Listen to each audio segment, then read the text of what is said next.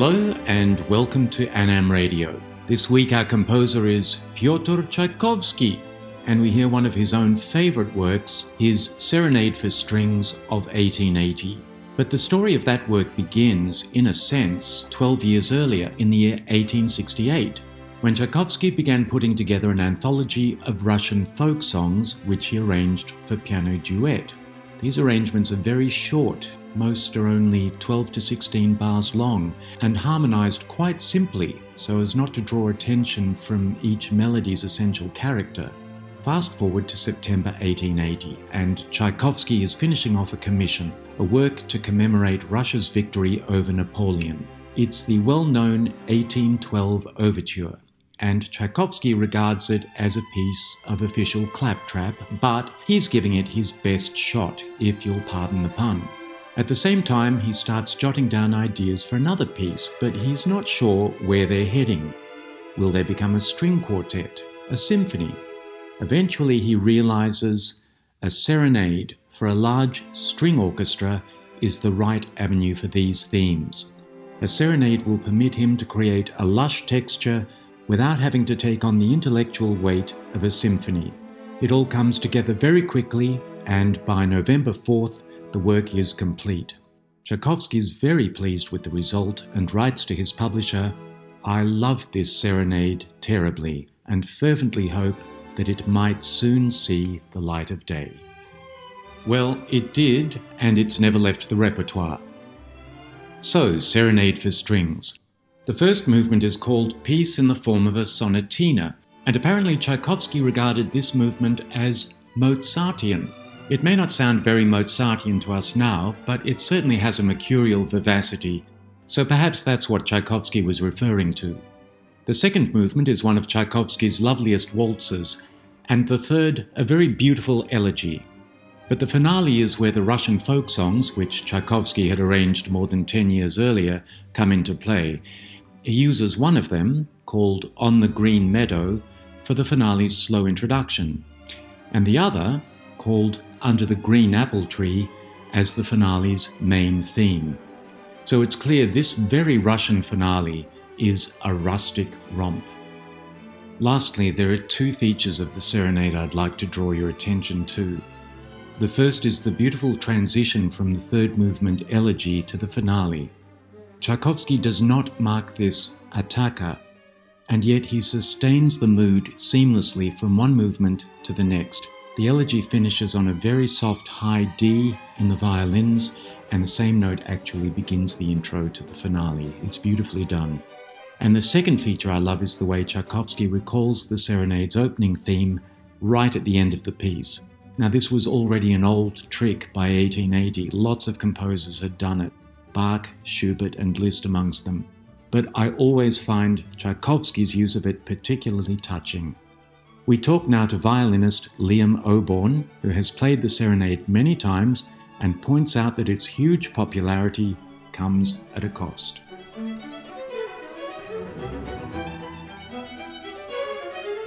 Today we welcome to Annam Radio violinist Liam Oborn, who completed his time at Annam and is now in Auckland as a member of the Auckland Philharmonia Orchestra. Now, Liam, that's a very famous hall that your orchestra performs in. It's the Auckland Town Hall.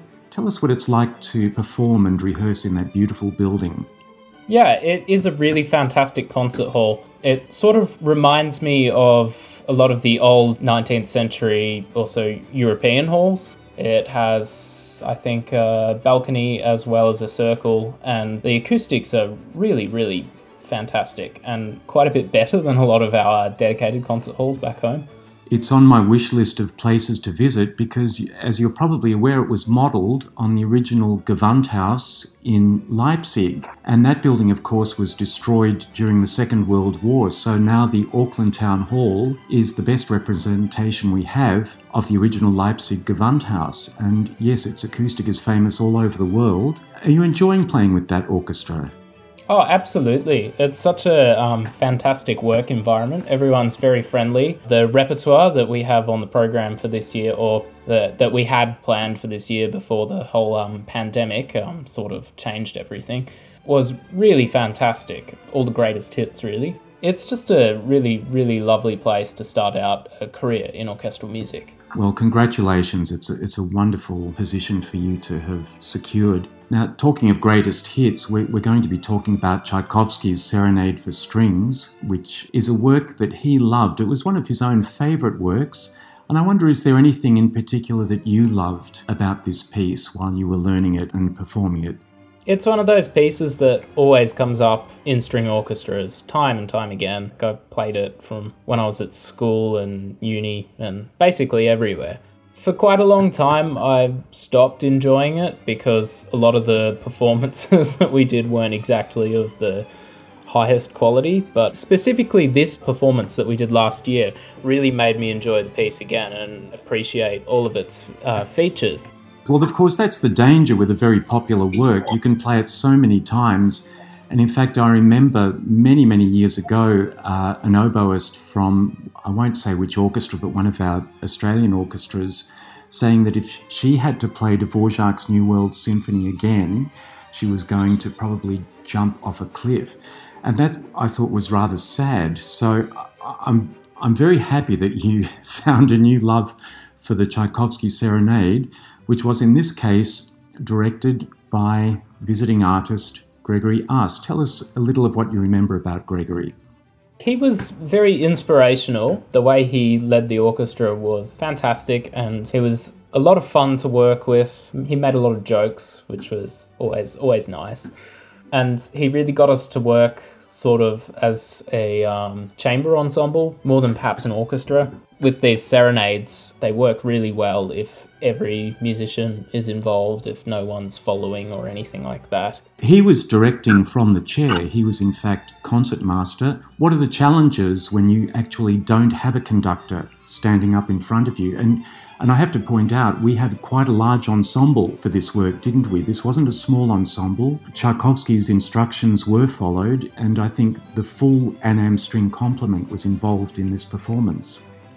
Yes, we had a large orchestra, and that does pose some challenges for playing without a conductor. Primarily, you have to make sure everyone can see all the principals, and particularly Gregory. And it really, really requires everyone to listen very carefully to all the other parts, to not get too engrossed in your own notes and technical challenges.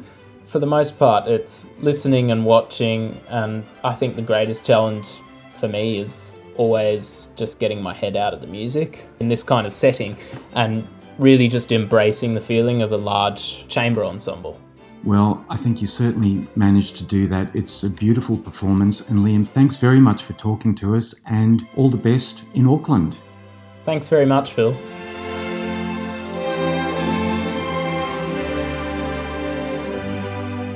Thanks for listening to Annam Radio. Our next episode is another great work for strings, but could not be more contrasting in content and inspiration. It's Richard Strauss's great outpouring of grief for 23 solo strings, Metamorphosen. And we talk to violinist and director Laura Barton.